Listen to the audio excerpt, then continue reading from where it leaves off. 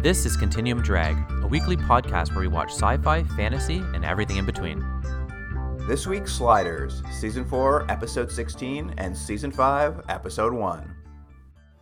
Yeah, last time I looked, our Maggie didn't have a computer chip in the back of her head. Now, you gotta be a double, and not from this world. You slid with us, right?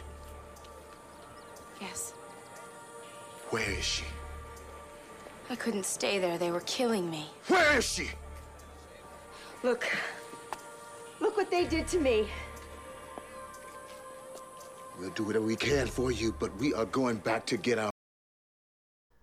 Welcome to Continuum Drag, the podcast by two floating heads in jars. I'm Luke, here with my co-host Jordan. What's real, Jordan? Hold on, I got something real. It was a line from one of these episodes, and the person said, "You want to talk? Go jack in." That should be our new catchphrase. Go jack in. You're always jacking in, Jordan. Yeah, I'm always jacking in. You know someone was like jack off, and they're like, "You can't say that." Like, well, just jack in. Jack in works. I don't think that was the conversation. Yeah, it was. That was the conversation. Someone had it in the script. It said jack off. They said, "You can't say that." And they're like, "Why?" Like, because. And so they said, "I'll just put it at jack in." They're like, "Yeah, that's cool." Yeah, so they're like, in the original, they're like, "Let's go tell Maggie to jack off." Yeah, that's right. Go tell her to jack off. All right, well, save that for your behind-the-scenes fanfiction. Because this week we are finishing Season 4 and starting the final season of Sliders, Season 5. And we've brought back one of our classic guests who watched some of the Season 1 episodes with us. Welcome back to the podcast, Jane. Hey, guys. Thanks for having me. So you were here when we did the beginning of Sliders months and months and months ago. I don't remember. Which episodes did you do?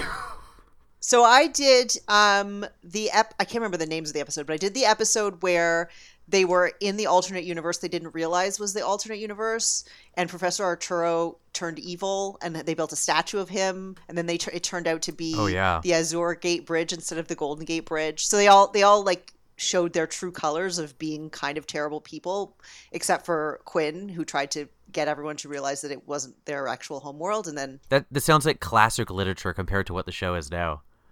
I know, right? And then the second episode I did with you guys was the first appearance of the Cro-Mags. Of course, the Cro-Mags. Who we actually, considering the fact that in Season 4 and 5, they're the main enemy, we have not seen a single Cro-Mag episode. No, they just keep talking about them. They mentioned them twice in these episodes. It comes up all the time, like, "You're not a Cro-Mag, are you?" I'm like, ugh, okay, enough with the Cro-Mags.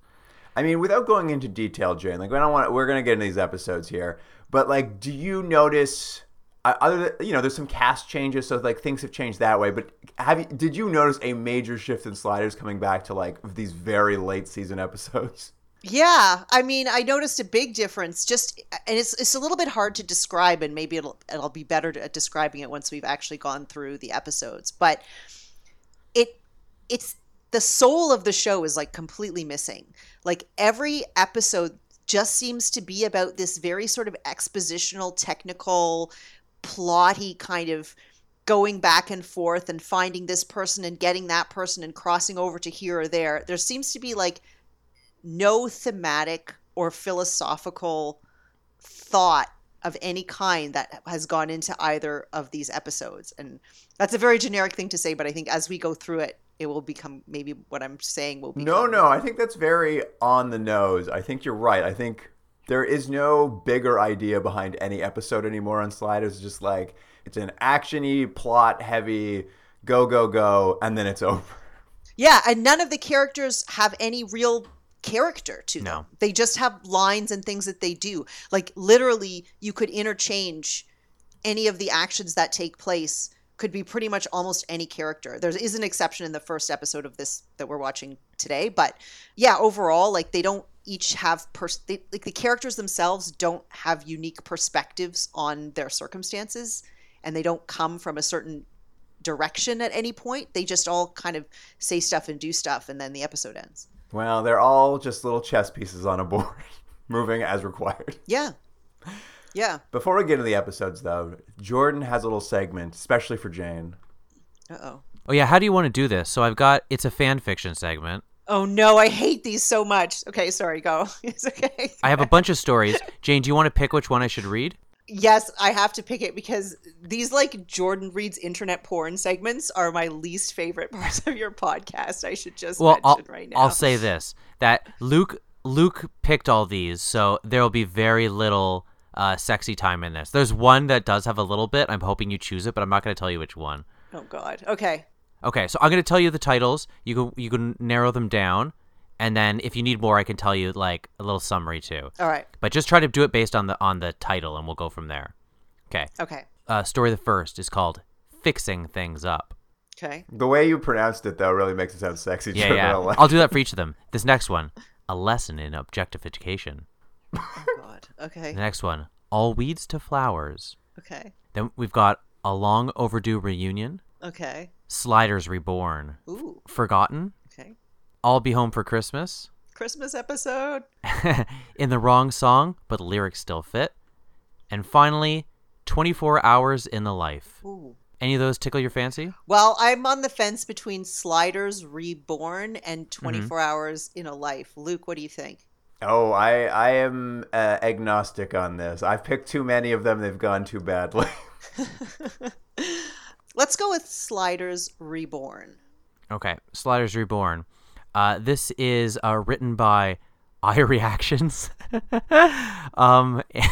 And the summary is, in 1995, Quinn, Wade, Rembrandt, and Arturo found the gateway to parallel worlds. 20 years later, the adventure begins again. Oh, so this is taking place, in 2025? 2015, maybe. Yeah, and I haven't looked. I only skimmed this. This one's taking place in the year 2000. Wait, that's not 20 years later? Yeah, somehow it is. It's taking place in the year 2000. Maybe they mean 2020. Either way, it's taking place in the year 2000, and it's weirdly written not as a short story, but as a script. Oh, It's in screenplay format? I'll read you the stage directions too. okay. You'll do voices, I'm sure. Yeah, sure. Okay, here we go. On a blank screen, February 4th, 2000. Fade to interior warehouse storage room. We've seen this warehouse before. We've seen this storage room before. In fact, we've seen this scene before. The Sliders of Season 5, Mallory, Maggie, Diana, and Rembrandt, and also Amanda Mallory, and the Seer, as we all remember them. The Seer is seated in a chair, weak and limp, the life ebbing from his tired body. Mrs. Mallory is tending to him. Rembrandt stands by her side. This might be a good one to pick, because I think this is Season 5 cast. This makes no sense to me already, but just please continue. I think we're hearing the final episode of Sliders. Diana is working with the sliding machine. Should we explain who Diana is? No, it's fine. Don't explain. We're going to find her in one of the episodes we're going to watch. Diana is working with the sliding machine as Maggie and Mallory observe. She triggers the machine. It opens a vortex, but it's a small, red, sickly vortex, fading in and out. Diana says, "The device is too badly damaged. There's only enough power to get one of us through. We better decide who's going. Fast!" And then Rembrandt moves from the Seer and Mrs. Mallory. I'm guessing that's his mom. He produces the vial containing the blood that holds the anti-Chromag virus and the needle. Maggie and Mallory turn to see Rembrandt injecting himself, all caps.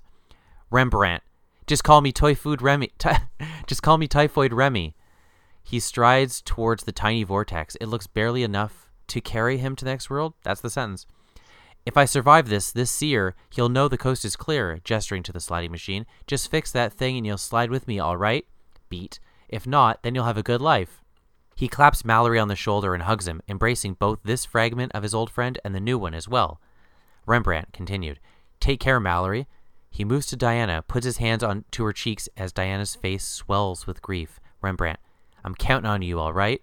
He hugs Diana, and then after releasing her, he reaches for Maggie, the person who has slid with him the longest, the one who knows him the best, meeting her agonized face with a smile. Rembrandt, "We're family." He kisses her forehead tenderly as she cries, a final hug for her as well, before he steps through the fragile vortex of whatever awaits him on the other side.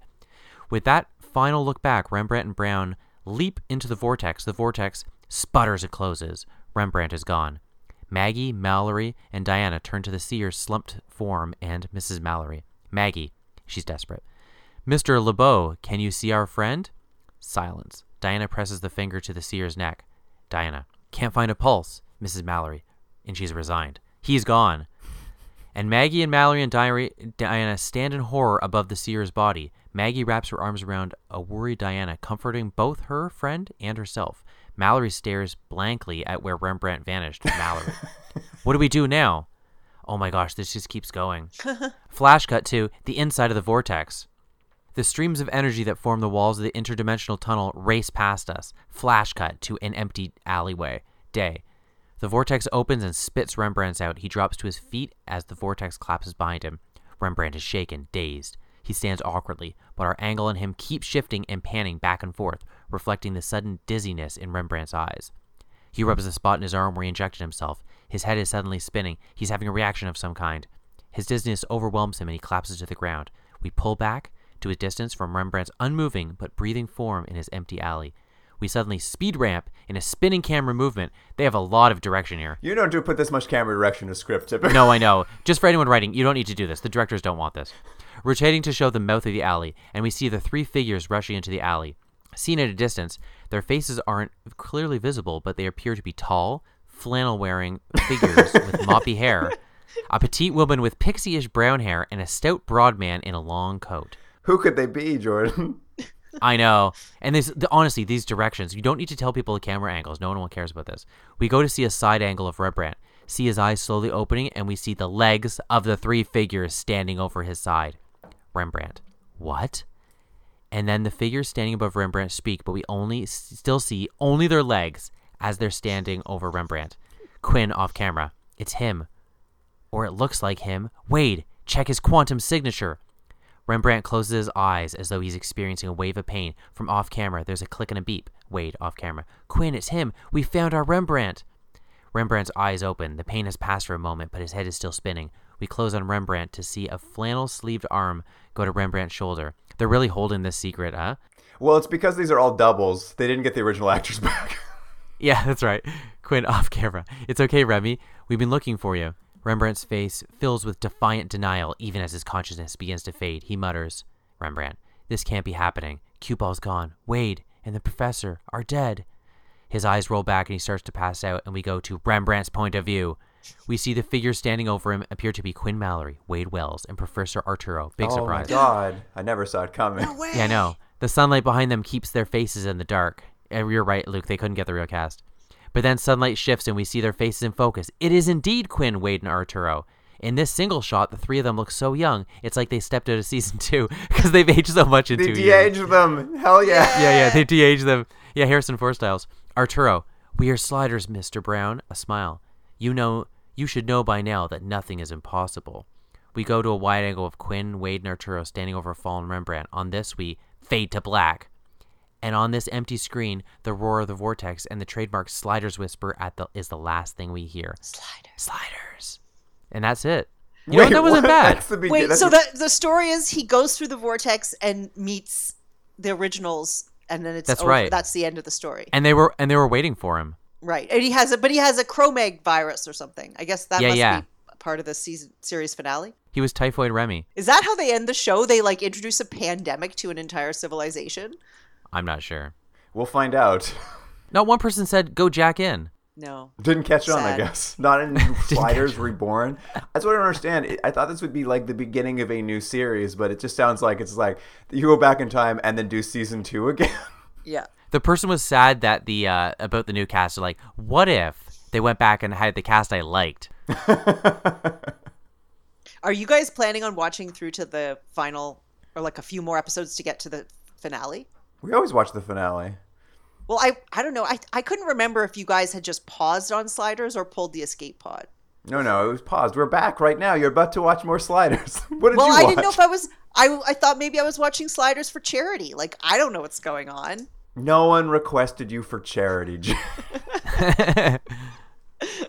God, I hope we don't have people requesting special guests for charity. That'd be so much of scheduling pain. No, I thought they were requesting Sliders for charity. No one would request this show. No. But you guys hated it so much. Yeah, it didn't fall below the cutoff point, so we're still here. All right. Episode 16. Awesome. Let's do it. Here's the IMDb summary for Season 4, Episode 16, Slide by Wire. Maggie's double leaves her stranded on a militarized world where she is united with her dead husband's double.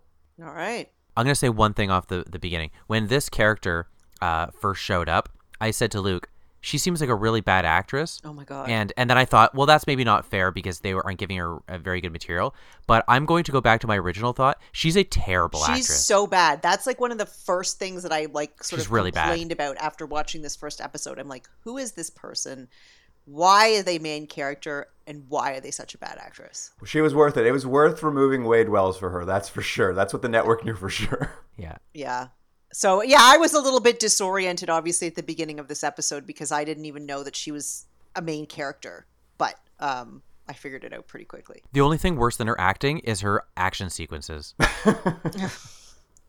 Well, we open on Maggie, speaking of her, and she's in this high-tech military facility, and she's running around, she's knocking people out, she's stealing these little circular chips off some, like, comatose man on some sort of, like, high-tech bed with, like, wires running in and out of him.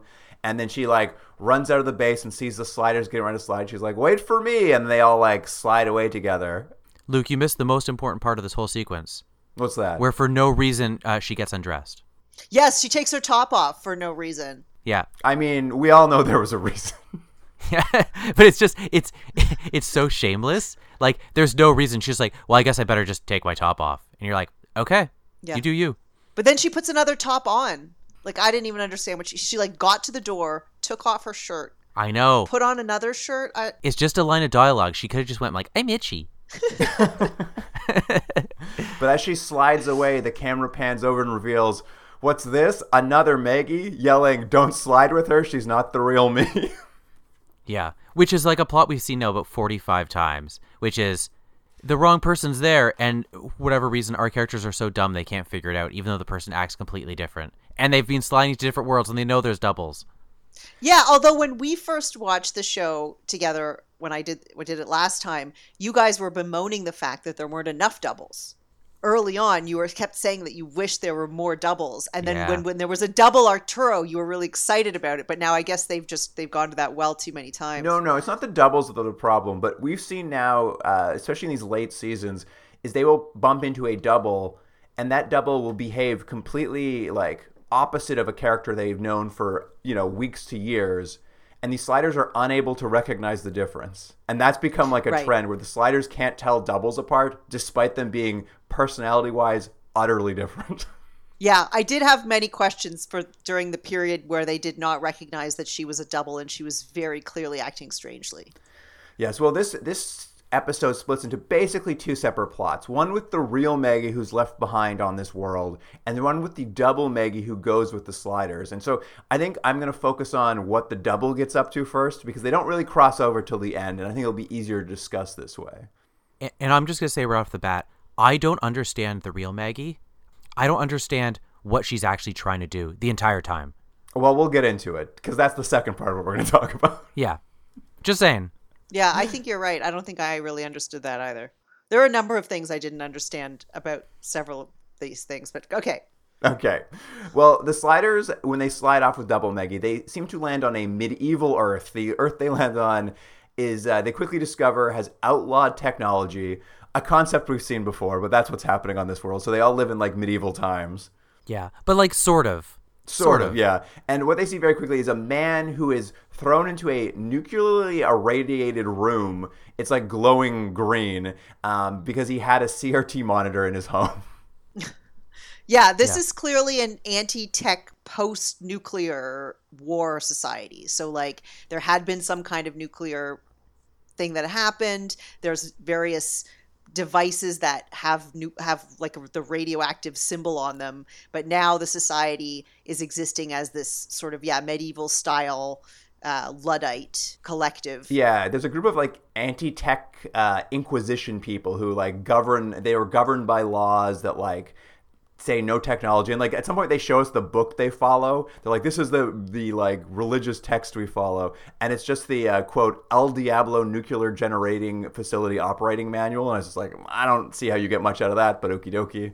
But it's hilarious later because it actually turns out to be like the HR manual, like the human resources manual that like describes how you're supposed to deal with employees if they're not following the rules, and they've taken this to mean this is how you deal with people who are acting against society. It's really funny. My biggest issue with this and basically late season Sliders is something you mentioned at the beginning, Jane, which is there's no real thought or theme or moral or idea behind this. Like, they've decided to go to medieval world for no real reason, and they've given it very little thought or any real explanation. It's not really important at all, and they just were like, yeah, medieval world, and that's all you get. Well, I can tell you exactly what this is, because as we've said, there's like these people who are in the Inquisition, they're dressed like they're medieval, and Jane, you said they have like little radioactive signs like embroidered into their clothes. This is just one of the writers had read Cantasil for Leibowitz, and this is the dumbest down version they could come up with. They're like, how can we dumb this down to like the most basic concept?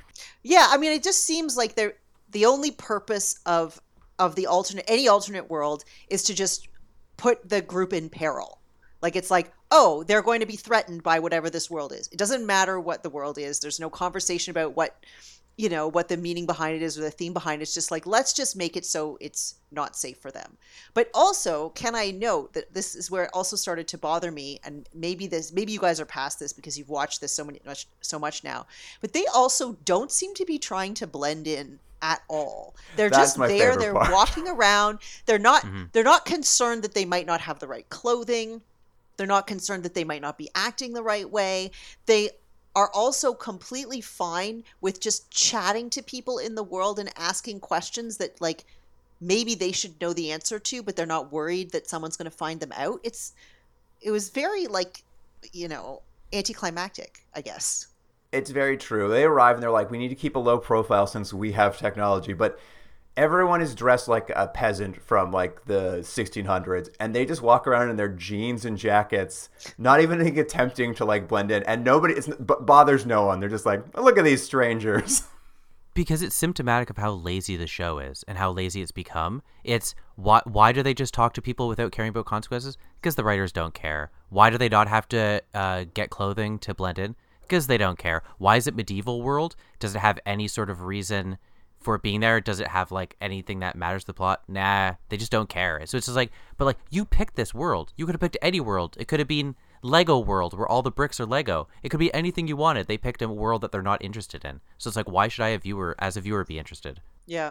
And they seem to be living at an inn or a hotel semi-regularly now. Is that part of the plot of the show, that they're always staying in the same place? We saw it early in the like first couple seasons too, but they've really like established it late in these seasons. The idea being that just like there's a hotel they always meet at after they slide into anywhere. It's a fail safe if they get separated kind of thing. But which is fine. I think that we saw a little bit. I think in the first couple of seasons they kept going to the same motel, but now that they've moved to LA, there's a very specific hotel in LA they go to. So that's fairly consistent at least. But it's I guess it's just a rally point they can rely on every time. But as we sort of mentioned earlier, the double they brought with them, she like could not be any more obvious about. She's like, when they land on this world, the first thing the double says, she's like, wow, I've never experienced anything like sliding before. And all of the characters are like, okay. And I'm like, she just said she's never slid in her life. None of you have any follow-up questions. Yeah. And then she's just as excited about the horses and wants to go horseback riding and doesn't seem to care about it. And it's just sort of like, she's so very obviously not on the same wavelength as these guys. Yeah, she spends most of this episode in this medieval world like flirting with Quinn and buying strange blue science fiction fruit. And she also has a gigantic like bolt in her neck that they can't see because her hair is slightly obscuring. Nobody notices. Yeah. But this bolt in her neck is making her sick. So throughout her time here, she keeps running off abruptly, and she's like, runs away, and the Sliders are like, that's weird, where's she going? And it's because she has to like switch the chip out or she gets sick. Because as we come to find out, this is all a result of her brain on this other world. This double's brain has been swapped out partially with a computer, and because she can't get regular updates from the like mainframe, it's making her sick. Yeah. Yeah, it wasn't very well explained, but basically she has these little chips that she attaches to her neck that are supposed to substitute for being attached to the mainframe, but they aren't working very well, or they aren't working as she expected them to work. So she's still suffering the consequences of not being attached to the mainframe anyway, but then also was just sort of knew that they weren't going to work and that she was probably going to die anyway. and was fine with that because she wanted to escape her world so badly. Yeah. And at some point, Rembrandt finally like clues in. He sees her the strange behavior, and I think he brings it up. Even I think he tells Quinn, he's just like, "Hey, she's acting really weird," and Quinn literally is just like, "Ignore it. Don't think about it." I was like, man, oh man, so funny. But he follows her, sees her switching out her neck chips. And when the Maggie double is discovered by Rembrandt, she just like screams for the Inquisition to take him away because he's a technology man. Take him away, Inquisition. And they do. And basically the double's just like saved again. Yeah. In fact, it's so funny because like she like the next time we see her, she's getting together with Quinn. They're really like playing up that romance that we've like seen on and off throughout these episodes, and she's like really leaning into it. And she's telling Quinn, she's like, "Yeah, I bumped into Rembrandt. We're not going to see him again. He said he loves it on this world and he's going to build a life here. So I hope you have no follow-up questions." And then Quinn's brother Colin walks in. He's like, "Hey, everybody, Rembrandt was arrested." And she's like, "Uh-oh, my lie got caught immediately." Immediately. Like, they didn't even put a scene in between where Quinn is, like, trying to deal with the fact that maybe he's not going to see his friend again. Like, even, like, the most obvious writing thing where you could just put something in that would add a little bit to the character. It's like, no, we're going to say this thing, but then it's going to have no consequences because we're going to immediately find out that it's a lie. And then they're going to confront her, and then they're going to immediately just be like, "But we'll help you." Yeah, she just comes clean. As soon as she's caught in the lie, she's just like, "I escaped my world because I hate this this like cyborg implants I got." Which, it's so funny. She talks about how like cruel it is and how evil it is they did this. Except we'll come to learn, like, it's all self-inflicted. Like, she volunteered to get all this done. So it's, like, really, like, so she's, like, really giving a sob story to them about, like, this awful world she had to leave where all this stuff happened. And then all the two sliders, like, Quinn and McConaughey, they're like, "Yeah, but, like, you sacrificed Rembrandt to die." Like, they're like, they listen to her sob story and are like, "Yeah, but you just did the most evil thing you could do. Like, why are we going to feel bad for you?" But then they do feel bad for her, and they are just like, "We'll all help you and rescue Rembrandt."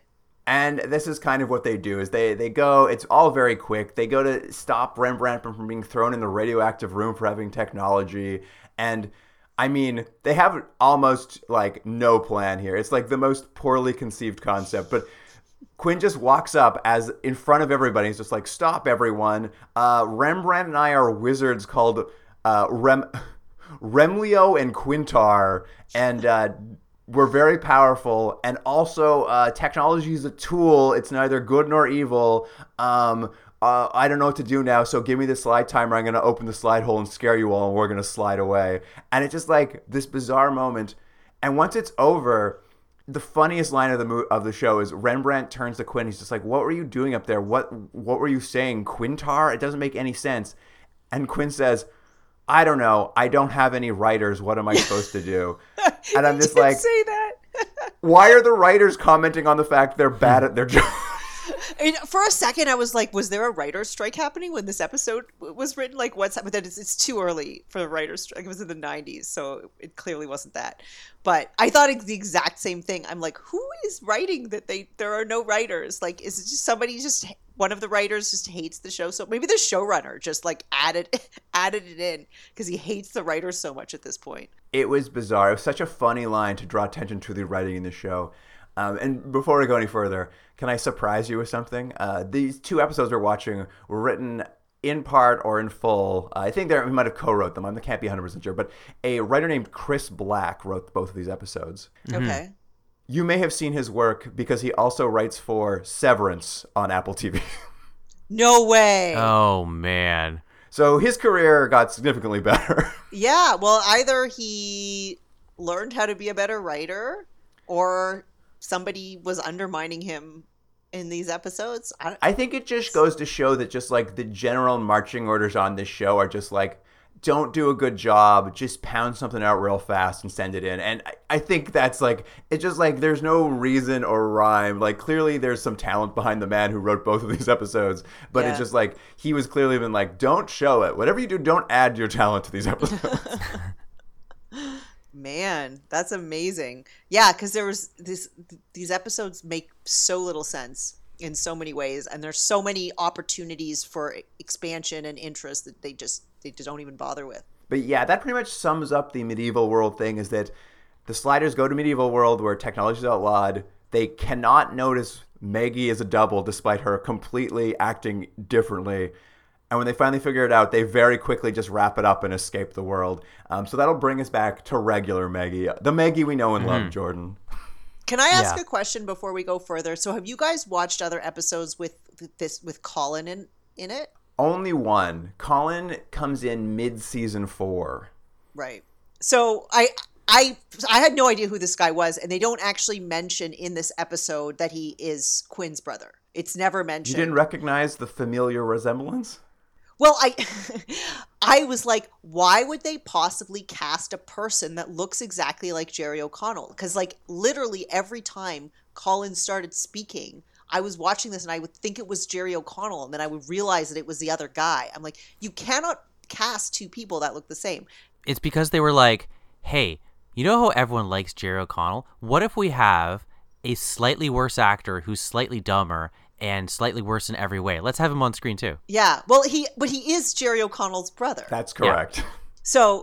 So which I found out afterwards. So I was like, okay, so clearly this is why they're doing this. But it just, from a storytelling, from a visual sense, it's like any movie, like, and I've seen this happen and it always fails. It's like when you have a movie that's like about two girls and the girls look the same.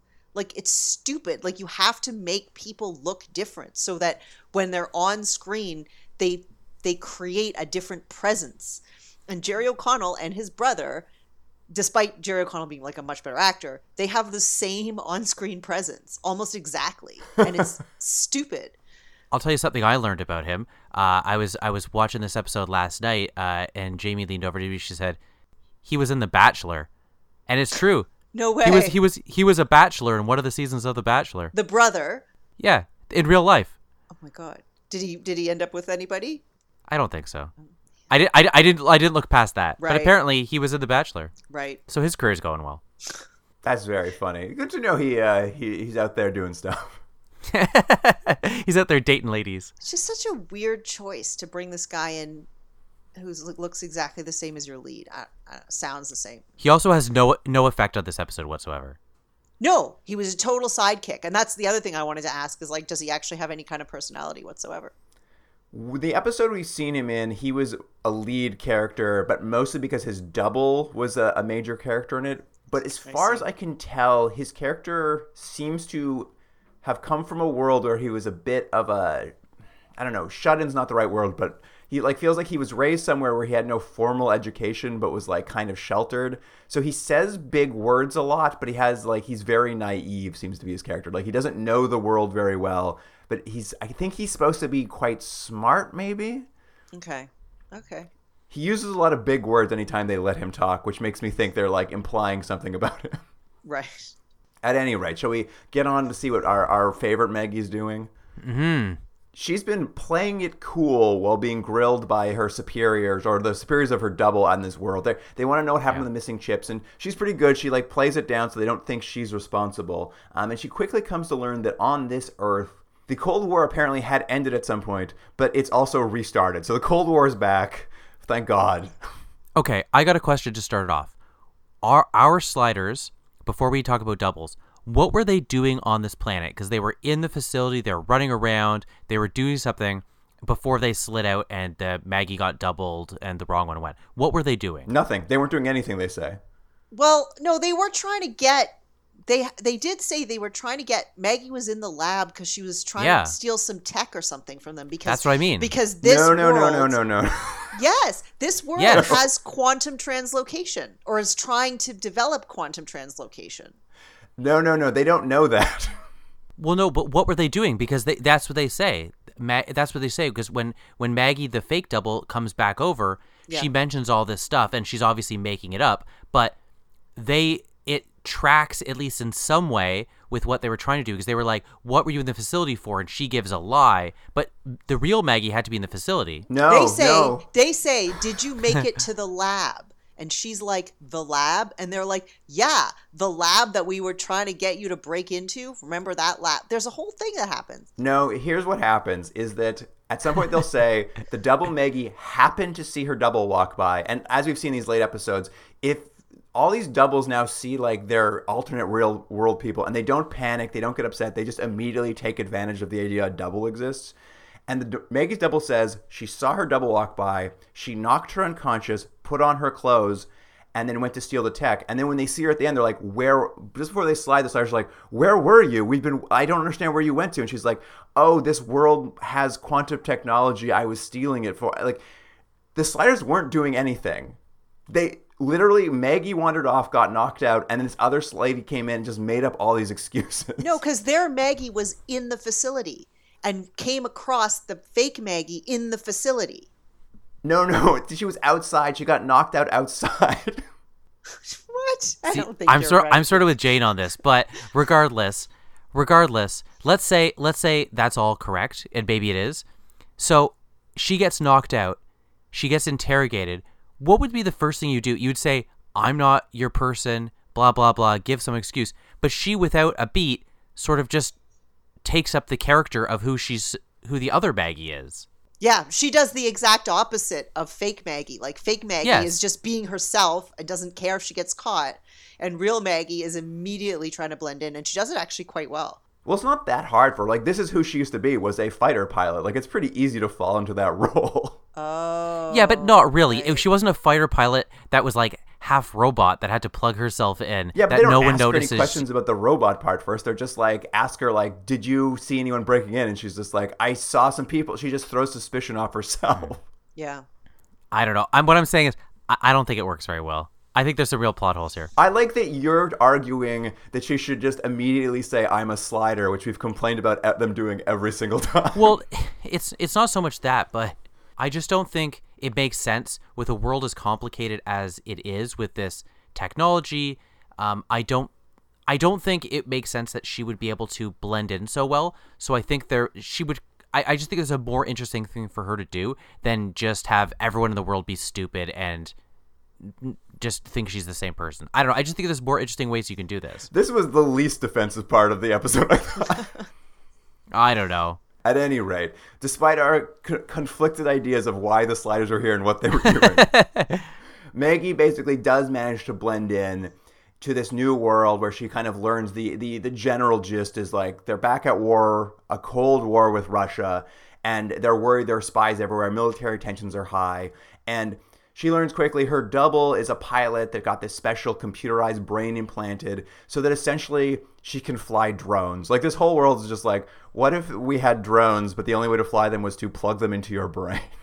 Yeah. Yeah, and there's a really awesome version of this episode that doesn't exist, where you actually see fighter pilot stuff happening. So where like they plug in as pilots and then you're transported into the cockpit of the drone and they fly around and have dogfights and do stuff, and she like bonds with the guy that she's like her flying partner that she's flown with for the last 3 years, and they do all this stuff, and then they come back out and it's, they've been strapped to these machines the whole time because it's all like essentially like a VR simulation thing.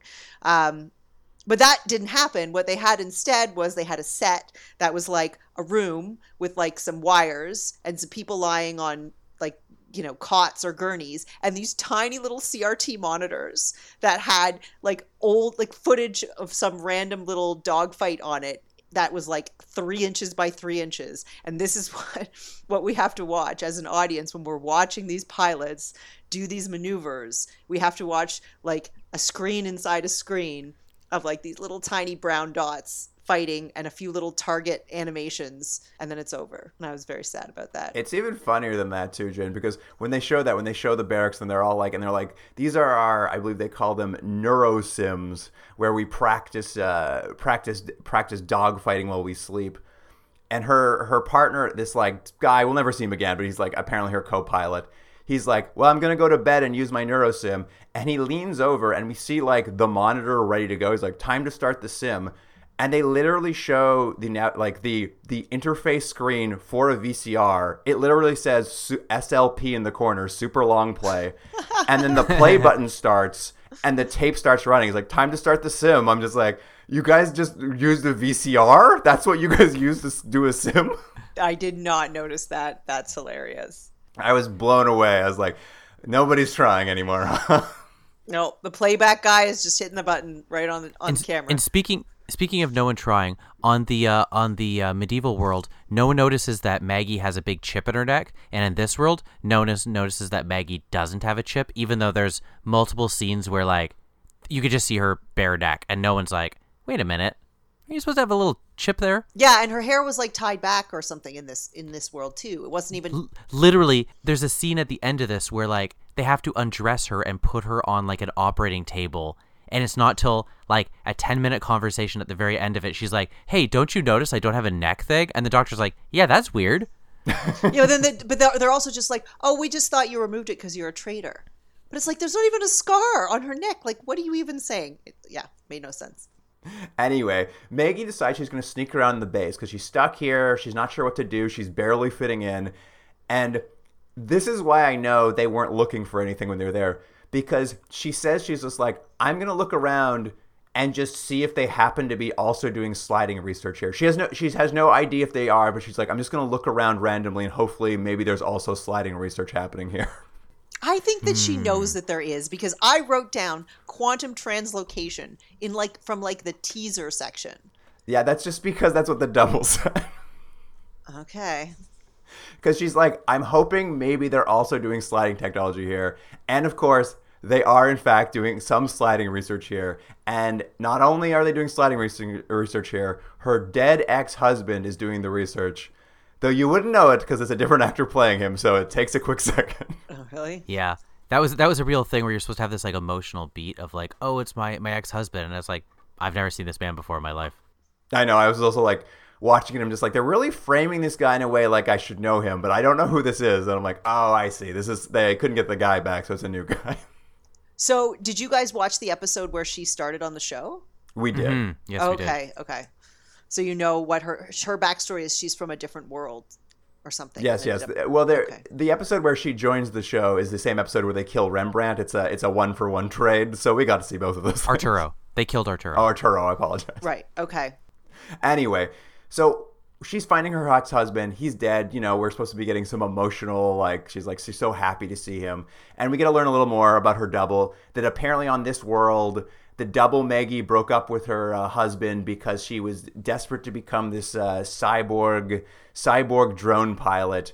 And then the husband reveals, he's like, and then you got so mad at me because you were mad at me for turning you into the cyborg you asked to be turned into. And I was just like, this double Maggie is not a very likable character. No, she's clearly not very self-reflective at all. And we come to learn that the procedure of turning your brain into a computer is not great. A lot of the pilots are apparently tending to die, and we quickly see that as they test it, a pilot dies on the table trying to pilot these drones. So the superiors come in and say, this isn't working. Let's move on to the next stage of experimentation. And they just take Maggie in. They're like, here's the next stage. We're just cutting people's heads off and putting them in jars. And they're just becoming, what do they call them? Organic flight computers. Also, it's your turn to have your head lobbed off and put into a jar. And they're like, so get ready for that, I guess. Yeah, that was quite horrific. I was just like, how is this even... I mean, I get... okay, you're trying to kind of make some kind of ethical statement about this, but it was because everyone seemed to be volunteering for this. I was like, oh, I guess these guys volunteered to have their heads cut off and be put in jars. I have a question. Doesn't the chip get wet in that jar? That jar of liquid? It's waterproof. Oh, it's waterproof. Okay, then it's fine. Then cut their heads off. Yeah, they got waterproof technology on this earth. It is very funny. They present it to her very matter of fact. They're like, well, now we're gonna chop off your head. I'm like, would this have been okay with the other Meg? I don't think so. I don't know why you guys are like, yeah, you're ready for this, right? Yeah, except that everyone was willing to do it. Like, it was part of what they expected to have happen, maybe. I think it's because they're all patriots. They really are leaning into it. It's like, you're all patriots, so you're very excited to have your heads lobbed off to fight the Soviets. But yeah, as you said, this is the moment where they lift her hair up and they're like, oh wait, you don't have a chip. And she's like, well, it's because I'm a slider. And they're like, no, I think it's because a Luddite terrorist took it out. But yeah, we're still cutting your head off. Yeah. And we finally cross the stories back over. The sliders return to this world with the double. They've left anti-tech world. And one of my favorite things is they get back and they're like, well, we got to break into the facility. They're like, yeah. Quinn, pull off the electronic lock, disable it for us. And he pulls a a panel off this lock. She's like, hand me those wires. I'm going to plug them into the chip in my neck. And I'm like, oh, cool. She's going to hack the locks with the computer in her brain. And they plug it in and they're like, what are you doing? She's like, oh, I'm sending an email to my ex-husband. I'm like, she plugged those wires into her brain to send an email? And that's what she does. She sends an email. It's a great email. It's like, come help me right now at the door. And then he comes to the door. But before we go any further, can I just ask you guys, because you must know the answer to this, how are they able to decide what world they're going to? How are they able to go back to a place they already were at? Is this something they figured out how to do now? They've sort of, in one of the episodes, they sort of added a piece where some tech they picked up allows them to like follow wormholes they've already, either someone's used on that world or ones they've come through. So they have some like loose information on how to like not pinpoint where they're going. But they can't just backtrack themselves all the way home at this point if they can't go you would backwards? think so, but they haven't thought of that idea yet. Gotcha. All right. I guess the problem with that is one of the worlds they definitely went to exploded, so they probably can't go back to that world. So that's a dead end now at this point. I see.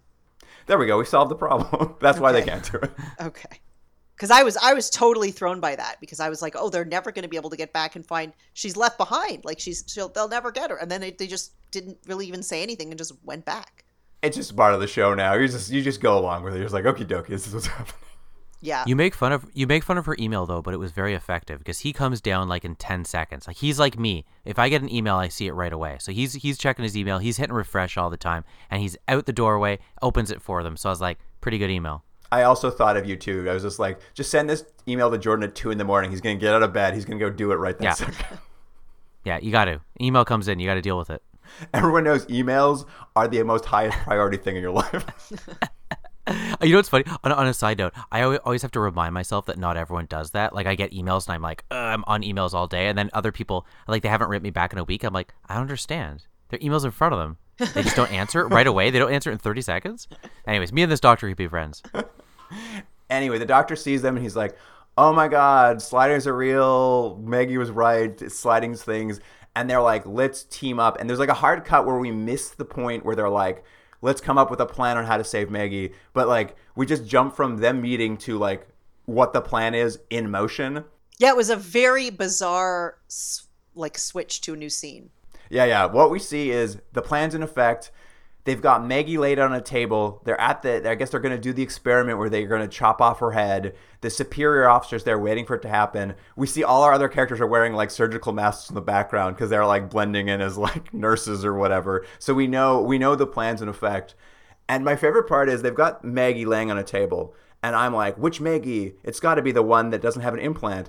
And you look down, and it's the one with an implant because they've run stuff into her neck. And I'm just like, does the superior officer not realize this woman who just had no neck implant now has a neck implant again? Yeah, I think maybe Steven lied and pretended that he had reinstalled her implant or something. Fair enough. And they do a thing that I expected. It was just like, you know, they're I'm like, oh, they're going to fake her death so they can, like, you know, help double Maggie escape because they'll fake her death and then, like, they can escape. You know, it's a perfectly natural plan. And then I came to realize as I'm watching it, I'm like, oh, no, wait. They're actually, like, temporarily killing double Maggie so the superior thinks she's... Because, like, the superior's like, oh, she died in the process. Well, I guess we'll have to find someone else. And she walks out, and they're like, all right, real quick, bring her back to life. I'm like, oh, you guys couldn't fake her dying? You guys actually killed her for 10 seconds? Yeah, it's a good thing they knew that the superior wasn't going to hang out in that room for very long. Otherwise, their entire plan would have been foiled. I know. I was like, I want an autopsy right now. I think they just figured, like, worst case, they'll find another Maggie, another planet. This ex-husband's not going to, though. She's losing his one Maggie. That's true. Yeah, but he didn't care about her at all until 3 hours before. Because they had a falling out, and he didn't want to deal with her anymore. So, all's forgiven, Jane. All's forgiven. Clearly. Anyway, the plans work. They've double Maggie now. Her death's been fake, so she can escape her horrible fate as being a drone pilot and run away with her alive husband. Regular Maggie's reunited with the Sliders, and the two Maggies finally get to meet and like have an apology for like knocking her out and stealing her life. And they do one of the most poorly executed split screens I've ever seen.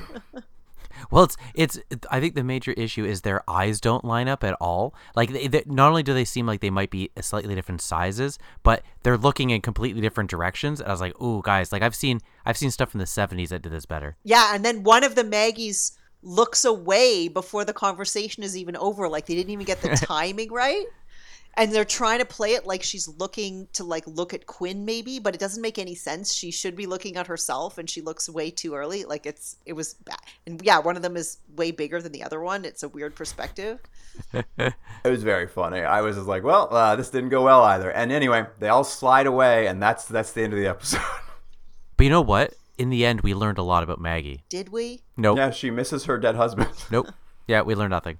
Right? Because everything, I mean, I learned things by osmosis because I was new to this character in the show, but presumably everything a viewer of Sliders would have already known. Well, Jane, forget everything you know, because it's time for the IMDb summary for Season 5, Episode 1, The Unstuck Man. This one was just like a mind-blown situation. Okay, go for it. Maggie, stop him. If he kills me, little Thomas will grow up without a father. What did you mean by that? I don't know, it just came out. We got married. Had a son. Named him after your father, the general. And you're Rembrandt. Rembrandt Brown. We've been together since the beginning. You're like a brother to me. A brother. I got a brother. I had a The Mallory brothers become separated from the rest of the Sliders when another person appears in the vortex with them. Quinn appears to have jumped into the body of himself in the world they arrive in, but the fate of his brother remains unknown. And that was courtesy of Chapman_Glenn. I'm going to say this reminded me a little bit, and Jane, I don't know if you listened to our podcast when we were doing Sequest, but Sequest had a big cast change, or at least the major character left, and all the characters died at the end of season 4, so they had to bring them back, and they had to do this like real mental gymnastics way of like getting people back. That's what this felt like, but executed the most poor way you could ever achieve it. Like, it's at all times way too complicated and also way too simple and dumb, and that's an amazing balancing act to be able to accomplish, to make this like really complicated and at the same time you're bored out of your mind because it's so stupid. Yeah, I thought exactly the same thing, and I had listened to your Sequest stuff, so I thought of that a lot. But there was just, they spend so much time, this entire episode, just trying to technobabble away this casting change that they've made. And as a consequence, there's zero substance to the entire episode. And it's so boring. It's one of the worst episodes of television. And I feel like I say this sometimes, but this has got to be top 3, top 5 worst episodes of television we watched on this podcast. You do say that a lot. Yeah. But the list keeps growing, but that's why it's like top 3 or 5, because there's some really bad ones. But this is a real stinker. Yeah. Well, it opens on the literal shadowy figure of Dr. Oberon Geiger. He's testing some sort of slide cannon on some world we've never been to. And I don't know if you guys ever watched Tim and Eric, but this guy looks exactly like Eric Wareheim from Tim and Eric. So it was really hard for me to watch this man because I was just like, am I watching a Tim and Eric sketch? Because it has the same level of depth and insanity of Tim. So I was blown away by this actor. I don't know if anyone watched Babylon 5, but I didn't watch Babylon 5. But you know the guy with the big weird hair, Londo Mallory? He played him for all the episodes. That's who that guy is. Oh, interesting. Don't know who that is. Never seen him. Babylon 5. At any rate, he is basically got his own sliding stuff. We're like, oh, we're seeing some other sliding scientists on some other world, and they're about to do a test on some test subject. And he briefly is like, hold the countdown for a second. All right, now go again. And what this is we get a cut from his countdown to the countdown on the Sliders timer. And what we see is Rembrandt's holding it. They're on some sort of like world where they're all shooting all the time. I don't know what's happening. We don't really have any sense, but we just know the Sliders are on the run from someone because they're firing guns constantly. And very quickly we see that Rembrandt and Maggie are there. But then we get cutaways to Quinn and Colin where we very clearly are not showing their faces. It's all legs and the backs of heads. Yeah. And I believe Quinn says one line of dialogue, and it is quite clearly not Jerry O'Connell saying that line of dialogue. Yeah, it wasn't a very well executed a fake of the two brothers. Yes. They clearly have left the show, but the slide hole opens, they jump in, and for the first time ever, I think, Jordan, anyway, the episodes we've seen, we see scenes happening inside the slide hole. Yeah. And we had just talked about this. We just talked about this in the last episode, that we've never seen it, and then we get an extended sequence of them floating, so now we know what it kind of looks like. We know when they get some time inside it, they can hang out, they can chat when they're sliding. And while they're in there, we're told later that they see an explosion. But what we kind of see in the actual show is that, like, somewhere behind them, the doubles they've hired to play the Mallory brothers, just out of focus, are floating behind them, and they seem to be sucked into a different hole. That's what we see. Later, we'll get a different explanation for what happens. But what it really looks like is they're sucked out of the slide hole. And then Rembrandt and Maggie emerge on a different Earth. They can't see their friends anywhere. And they turn around, and that test subject we saw in the cold open is standing in a river next to them. And he's just like, "Who are you guys?" "'Cause I'm Quinn Mallory." And we're like, "Oh my God, what a twist." And we go to the credits. Yeah. And then the credits have only Rembrandt and Maggie in them. This is my favorite part. So is that, like, funny. Rembrandt's taken over the monologue in the opening, and I was just like, you guys should have just called it Rembrandt Sliders now. This should just be like, center Rembrandt, it's Rembrandt Sliders, he gets to run the show now. Yeah, and they have all the montages, only stuff where Rembrandt and Maggie are in frame together. There's no, like, I don't know if it was actually footage from previous episodes or maybe footage from this episode, but just, like, there's nobody, like, it's like there was never anybody else ever on the show. I will say this for them, and they did this better than Sequest did, is at least they hide the fact they're going to add 2 new cast members by not including them in the opening credits, which is something Sliders or Sequest didn't do. When they switched seasons and changed the cast, they just put the whole cast up front when you didn't know who had survived. It was kind of a letdown, or at least on Sliders, they're like, we've lost the 2 O'Connell brothers. They don't want to be on the show anymore. They're definitely gone. So is this just going to be Rembrandt and Maggie from now on? I don't know. Tune in to find out. Yeah. And I thought it was. I was surprised that they ended up adding team members by the end of this. Back to the show. We get to meet this all-test subject, Quinn, who, he's saying he's Quinn Mallory. He's clearly played by a different actor, and we'll get an explanation for kind of what he saw happen inside of the slide hole. Not what we, the audience, saw, but our explanation is apparently when they were in there, he was beamed into the same slide hole. Colin burst into thousands of tiny little Collins and then disappeared. We didn't see that, but that's what we're told happened. And that apparently their normal Quinn, the Jerry O'Connell Quinn, then merged with the body of this new Quinn. And we quickly come to find out this new Quinn is, like, suffering from, like, multiple personalities. Apparently both Quinns are now inside of his head, because he starts talking about, like, a slide he went on with Maggie, and they're like, "Who are you? Are you our Quinn or a new Quinn?" Like, we're very quickly, they're just like, Colin's gone, Quinns have combined into this new guy, we're replacing Quinn with a new Quinn. Like, there some really weird stuff happening very quickly off the bat.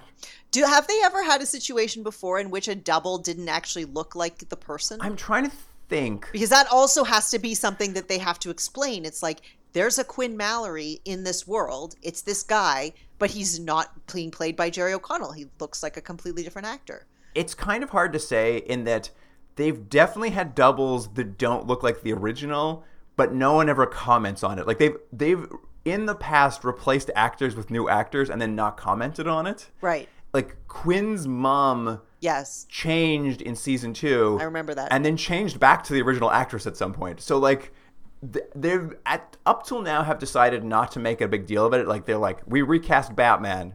He's the same Batman. He just looks different. Let's not comment on it. This is the first time they're ever like, well, you don't look like the man we know. Yeah. Yeah. And the other thing that confused the hell out of me is that what we don't, at least what I didn't realize for the first 10 minutes of this episode, is that where they landed is this Quinn Mallory's world. Like, that was very confusing. That was super confusing, because he met them in the slide hole. So I'm like, okay, he's sliding, they're sliding. Now they're ending up together in this other new world. But then it turns out that they're still in his world, and he knows that they're in his world. He's not confused about, like, I found it super weird and unclear. Yeah, they go into LA. There's, like, a climate apocalypse happening that people barely comment on, but there's like a climate apocalypse happening. They go to the hotel they always go to. Jordan, the same bartender from Lipschitz Live, is working there. Yeah, that's right. That was at least consistent. You were happy to see they get him. that actor back. They couldn't get Jerry O'Connell back, but they got that guy. For the listener, Jordan's sending private messages in the chat to Jane that I'm not privy to, but Jane's replying to everyone, so I know they're happening. They're not about you, Luke. Don't worry. It doesn't seem like it. We're writing our own little fan fiction in the chat. So Jordan's putting his full effort into the podcast. But yeah, they end up at this new place. And like you said, Jane, it seemed like they were on a new world where an apocalypse was happening. I was like, okay, well, here's the plot. They've got a new guy, Apocalypse. And then the test subject Quinn's cell phone rings, and he picks it up, and he's just like, hey, everybody, the lab's sending a van to pick us up. And that was when I was just like, wait, where are they? Yeah, that's when I realized, too, that they were on his world. But then I actually thought it was even more complicated. I'm like, oh, maybe they gave him an interdimensional cell phone so that when he arrives in the other world, he can have a conversation. No, they're just driving over to pick him up. I thought the same thing. I'm like, interdimensional cell phone, cool. And he's like, they're sending a van. Yeah. I'm like, oh, never mind. But also, this kid is an idiot. Like, this Quinn Mallory is slow and dumb. And not only, I think it's like, okay, maybe he's being slow and dumb because his brain has been fused with the other Quinn Mallory and there seems to be a little bit of confusion about who he is or whatever. But throughout the entire episode, it's extremely unclear to me and clearly also to him, like, that he seems to have volunteered for this, that this was something that he had agreed to do, like that he works at the company that has put him in the slide hole, and what that company does, and his relationship with this Dr. Geiger who hides out behind a screen. Like, it literally changes every single time we have a scene with him, how he feels about it and what he thinks about it. It made zero sense to me. Well, here is what we come to learn. Is they get to the lab and they meet the assistant director, Dr. Diana Davis, who I think we know very quickly is going to become another main character by the end of the episode. We'll figure this out before the episode's over. And she tries to provide some exposition. It doesn't quite explain why New Quinn is dumb, but what is happening on this Earth is this Dr. Geiger has been using the slider technology to, quote, extract healthy DNA from transdimensional alternates to cure illnesses. And this New Quinn, this Quinn we've just met, he's one of the early test subjects who's been successful on because he used to have incurable muscular dystrophy. This was funny. Which we never saw. Like, when we saw him going into the slide hole, he was just walking into this pod where they put him in the slide hole. But then they keep talking about how he used to be in a wheelchair. This is before this episode started. Again, it would have just been a good line of dialogue. He should just walk in through and be like, God, this MS is terrible. Anyways. Or just put him in a wheelchair in the first scene before he gets sent into the slide hole. Have him be in a wheelchair. Have him look like he needs assistance. And then when he comes out, he can walk. I don't understand why that was his whole storyline, but they never actually showed him having any issues at the beginning. But honestly, if you gave me $1 million, I would never have guessed that in 5 years, I'd be watching after 5 seasons, Sliders would have cured MS. You know? Well, they've done it using a device called the Combine, which apparently is able to take pieces of other worlds and bring them to this world permanently. This Dr. Diana Davis, she theorizes that what happened this time was when they shot new test subject Quinn into the wormhole, he merged with old Quinn, and that's why we're seeing their brains have mixed together. And then she starts talking about, like, you know how he said he saw Colin break into 1,000 pieces? I'm pretty sure what happened to Colin is that he's become unstuck in space and time and will spend the rest of his life involuntarily jumping dimensions. And I was just like, what? I'm sorry, what has happened? Yeah, he's now a Kurt Vonnegut character for some reason. Also, what a horrible thing for him. Apparently, that's when they get rid of characters, they just give them, like, horrible exits. But she's like, don't worry, we've dealt with this before. Dr. Geiger is also unstuck from time, and we just hold him in a force field shadow box to keep him on this Earth. And I'm just like, oof, lots going on so far. Lots going on.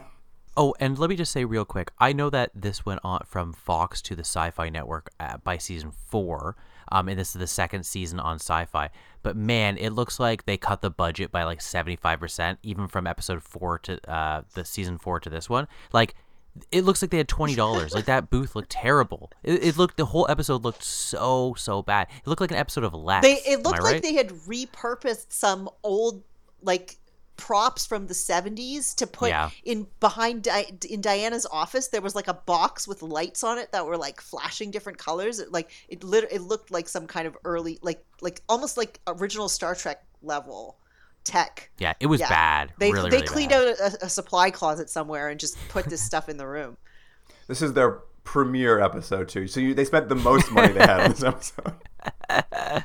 Well, I think they spent all their money on that inside the slide hole sequence. We know Dr. Diana Davis is a good guy because she promises to do everything she can to both unstick Colin or stick him back to time, however that would work. And then she's like, and I'm going to do my best to unmerge the two Quinns for you if I can. But our new Quinn, our new dumb Quinn, he goes to see Dr. Geiger, and we quickly come to learn Dr. Geiger's not so good because he reveals that he purposely merged the two Quinns together because he's testing to see whether he's able to merge universes, because his intention is to cure his unstuckness by merging all the multiverses into a single monoverse. This is his evil plan, monoverse. Mm-hmm. Yeah, and but as Quinn immediately points out, he doesn't seem to have accounted for the fact that there will be an infinite mass that is acquired by combining all these universes together, and then the world will just be destroyed. But Geiger's like, ha, it's my plan. It doesn't matter. I'm going to do it. Yeah, it's just technobabble for the sake of being like, we've thought it all through, everyone. We promise. Well, I think they had to come up with a reason why him combining universes was evil and not good, because they've just explained like, oh, we can cure diseases by combining people. And now they have to be like, oh, actually it's evil because it's going to destroy everything. And they also had to show that Quinn Mallory was still inside this guy's head, because as Geiger's... Dumb Quinn is now Smart Quinn. Yeah, Dumb Quinn... Well, Dumb and Smart Quinn just seem to fluctuate back and forth whenever necessity arises in the plot. And if you want to have Smart Quinn, then maybe he'll say a few smart things to help the exposition along, but then he'll revert back to Dumb Quinn when you need him to be dumb. And you need him to be dumb quite a lot, because he goes back to tell Maggie and Rembrandt what he's discovered, and Maggie and Rembrandt are like, oh no, he's going to merge all the worlds, but we only have an hour and 10 minutes till we slide, so we're kind of in a real pickle here. And they go to talk to Diana about it. They go to just be like, your boss seems a little evil, and they get caught on security cameras, so Dr. Geiger brings Maggie and Rembrandt to see him, and it's so weird. Like, they've just been told this man wants to combine all universes into one, which seems bad.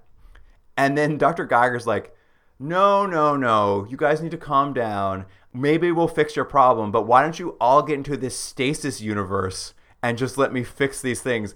And Maggie and Rembrandt don't question it. They're just like, we won't give you the timer, but we'll all get in front of your slide gun and go into stasis for some reason. Like, they give in to this bad guy for no apparent reason. But they hold hands when they're in the universe. They're like, they go to like purgatory or something. Yeah, and they get in there and they're like, did the slide timer stop? And Rembrandt's like, no, it was a trick. I'm like, all right, great. Well, so it's why they shouldn't be the lead characters of a TV show. Well, it's just so funny is we've complained, Jordan, that often Maggie and Rembrandt have been shunted to the side because they don't know what to do with them. They are now the only returning characters. And in their pilot episode, or their first season episode, they are sent to an alternate dimension stasis universe for a period of this episode, so the other characters can have more time. Yeah. Yeah. Well, I mean, it's just so obvious that like neither of those characters have any real knowledge about the slide machine or the mech or the science behind it. They have zero agency in any of this, all of these plots involving how they're going to slide and do that, the other thing. They can't like be like, oh, let's try to fix the timer, or let's try to reconfigure this so it'll be this, or let's try to get Quinn out of this other Quinn by doing a thing. They can't do any of that because they're just these like passive observers. They're, the comic relief. They're the sidekicks, and they just float around in this episode, also not doing anything. If the characters had grown at all over the course of several seasons, they could have developed more interesting personalities, and maybe that could have been the show that, yes, they're not geniuses or they're not scientists, but they now have other skills that we know as a viewer as we've watched these characters grow, and this is a different type of show where they solve problems in a different way. I mean, you could maybe watch that, but kind of to Luke's point, it's like characters who they didn't know what to do with for several seasons. Now they're just like, oh, they're the only ones we have left. Let's just put them in a stasis so they still don't have anything to say. Well, with them in stasis, New Quinn goes and he tells Dr. Diana, he's like, Geiger wants to merge LA with another LA just to see what happens. And she goes to confront him about that. And he's just like, Diana, just let me try it. And she's like, oh, okay, I guess I will. But dumb Quinn uses this as a distraction so smart Quinn can come out of his brain. And he tries to hack the system, but that, like, he's immediately caught and dragged into that, like, same set where everyone's hanging out. And it's so weird. They're like, oh, Quinn, you tried to hack the system. Very bad. I'm going to also put you in this stasis dimension. And he turns on the machine again, and then Rembrandt and Maggie reappear because apparently, I don't know, it's just to get them back in the series, in the scene. And then Dr. Diana's like, well, I can tell you're evil, so I'm going to point the slide gun at you. And they shoot Dr. Geiger, and he, like, the worst special effect of him, like, breaking to pieces happens. And they've, like, saved the day, I guess. Like, they stop the countdown. It just all kind of just happens abruptly at the end that, like, they defeat Geiger. It happens so quickly. There's a security guard. People are getting punched. There's a gun. And literally when they shoot the gun at Geiger, he goes, no, and disappears.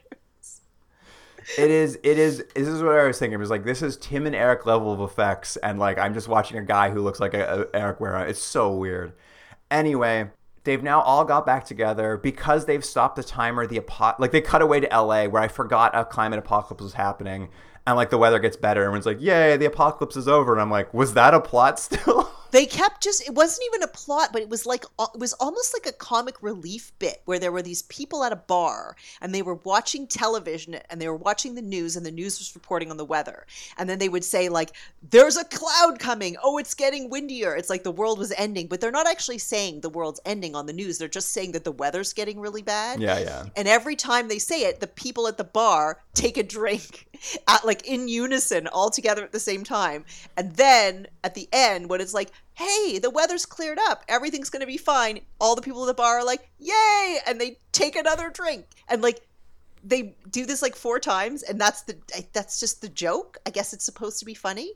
I know. It's very weird. It's very weird. The listener can't tell, but Jordan's ex-wife just emailed him from the door, so he's got to go get it. What's that? I said the listener can't tell, but Jordan's ex-wife just emailed him from the door, so he's got to go get it. Oh, yeah, I gotta go. That's right. Check your email real fast. That's pretty good.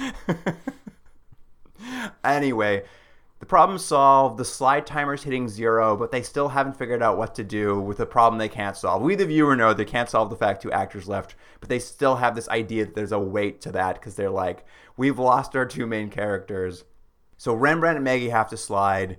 The new Quinn immediately is just like, well, I'm going to slide with you because old Quinn's in my brain and maybe we can all travel together and, I don't know, find something. And they turn around to this Dr. Diana Davis and they're like, hey, you're a scientist. We could use one of those. Do you want to come with us too?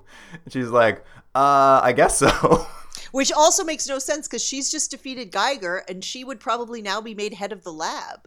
She was the assistant lab director. Now she could be the director of the lab. She could have her career. She could, like, help cure people of muscular dystrophy and do all the things. But instead of doing that, she just decides to jump into the slide hole.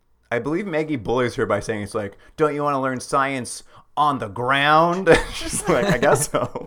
I guess I'll just leave my whole family and everybody that I knew because I'm a character that had no actual ties to anybody else and I was just functional as a scientist.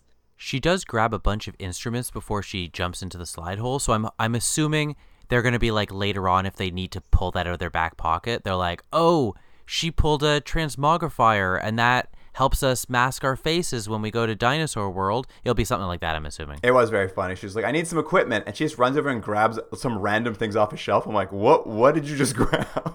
Yeah, well, she went into Dr. Geiger's area that had previously been screened off, and like it was like some of his stuff, I guess. Mm-hmm. So paperweights. Yeah. So she's ready to go. But clearly, again, no family, no friends, not a care in the world, just jumps on. But now we're ready to go. We're ready to go for season 5. We've got a whole new cast and we're ready to roll. Mm-hmm. Oh my God. Good luck, guys, with these. How many more of these do you have to watch?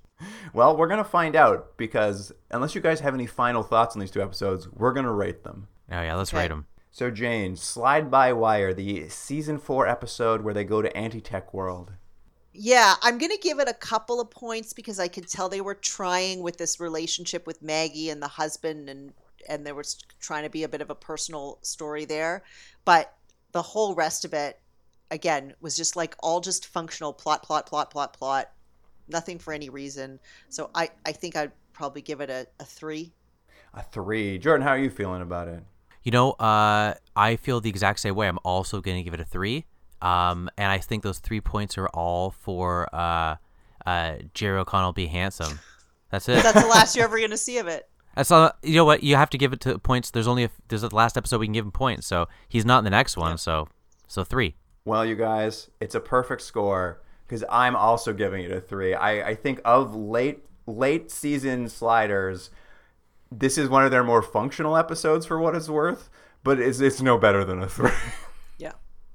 All right. Well, what about the first episode of season 5, The Unstuck Man, Jane? You got to see it. You got to see the final season start. This was so bad. It was so bad. And nothing, like, things just made no sense. They just wrote themselves in circles until they had enough pages to make the script that was the length that it needed to be and put the commercial breaks in where they needed to be and then just filmed something. So I'm going to give this a 1.5. 1.5. Jordan? I think that was a very well said and articulate way of saying exactly how I feel. The only thing that was wrong on it was that 0.5. 1 out of 10. 1 out of 10. Yeah, I mean, it's a bad episode. There's something perversely enjoyable about watching this like show just flounder wildly as it adds new characters and has to like. It's so funny watching the doubles of Quinn and Colin. Like they're like we're gonna keep them in the episode because we need to write them off somehow. But I'm just like, you, the viewer, are just sitting there being like, well, those aren't the real actors. What has happened between seasons? Yeah. This was the equivalent of like, this was, Luke, just to cut you off, it was like watching like a professional athlete who's now like 95 years old and he comes back for like one more game in the pros and you're like watching this like decaying, dying person. You're just like, what is this? Like, just put him out of his misery. That's how you felt about the whole the show as a whole, was a decaying, dying person. Right. I see. Yeah. Yeah, it's not good. There are some perversely weird things to watch and be like, I can't believe any of this is happening. I'm going to go 2, I think. It's not the worst thing we've ever watched for this podcast, I don't think. It's up there, though. All right. Well, Jane, Jordan, we have now watched a bunch of kind of our return to Sliders. We've done 3 full podcasts on it. And as per what we discussed earlier, we're going to check the escape pod. We're finally at the point where we're going to check the escape pod because Sliders was doing so poorly before. And we'll see where we are now. I don't think they've gotten better, but we'll check the series average and see if we're taking this escape pod. Okay.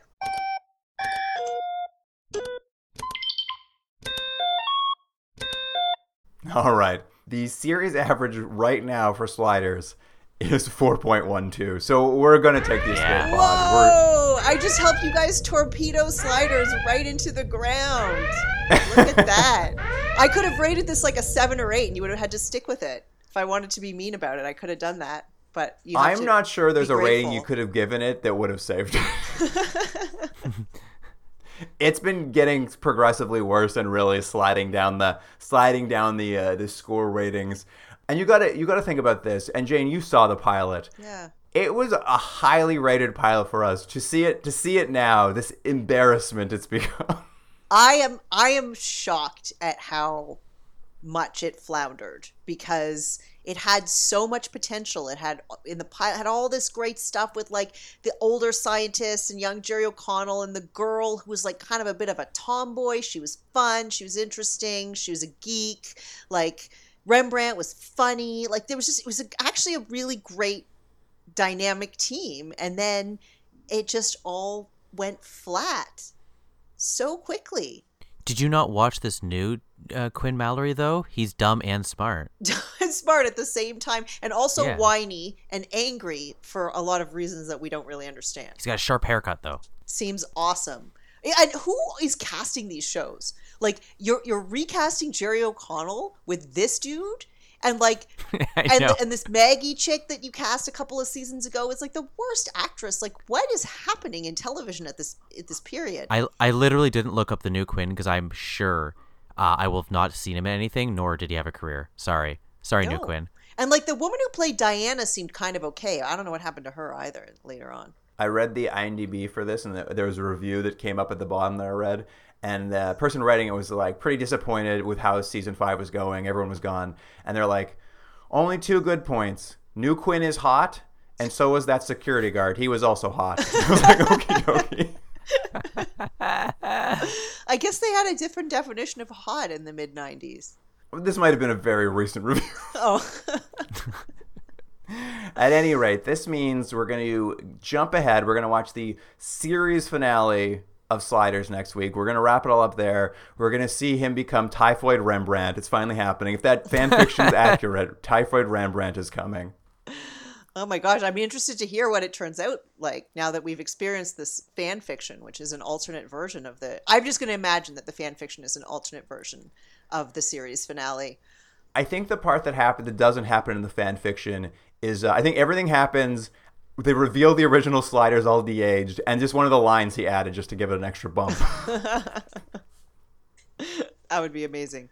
In the meantime, since we're skipping out, we're going to end our Sliders run. There's still always a chance for you to make us watch more Sliders. Make sounds harsh, but it kind of is true. There's bonus episodes for charity. We're doing an initiative where people can donate money to a charity as selected by our past guests. Jane, did you select one of these charities?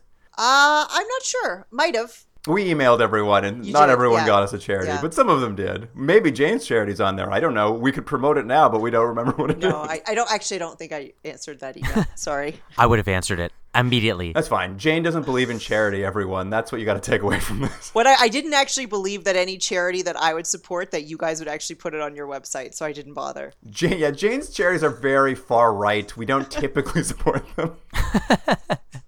She's supporting Insurrection 2, the sequel. That's what she's hoping to donate to. That's it. That's exactly it. But if you go to our website, continuingdrag.podbean.com, you'll find a list of charities. If you make a donation to one of those, we'll go back and watch an episode of your choosing that we either skip through, like in Sliders, where we haven't watched all of them. Maybe there's one you want us to watch. Or in some of our older shows where we've used the escape pod or done a best of, like UFO 2012. What was that show called? Project UFO. Project UFO. Maybe there's a great Project UFO you want us to watch. Who knows? That's a way for you to get a bonus episode to come out of your choosing. So go to the website, go to our social media. There's links there, and you can learn all the details.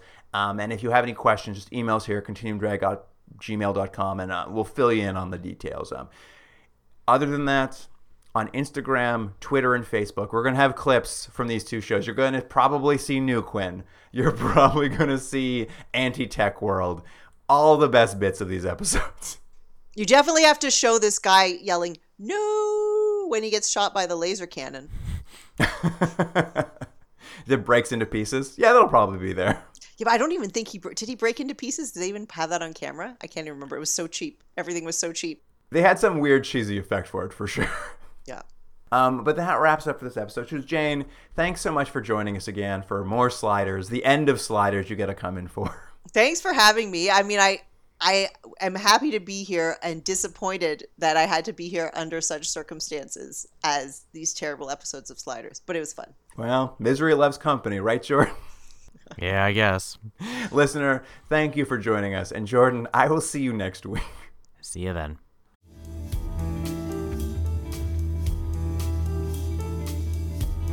Continuum Drag is recorded in Toronto, Ontario, and Seoul, South Korea. Theme music by James Rick Seidler.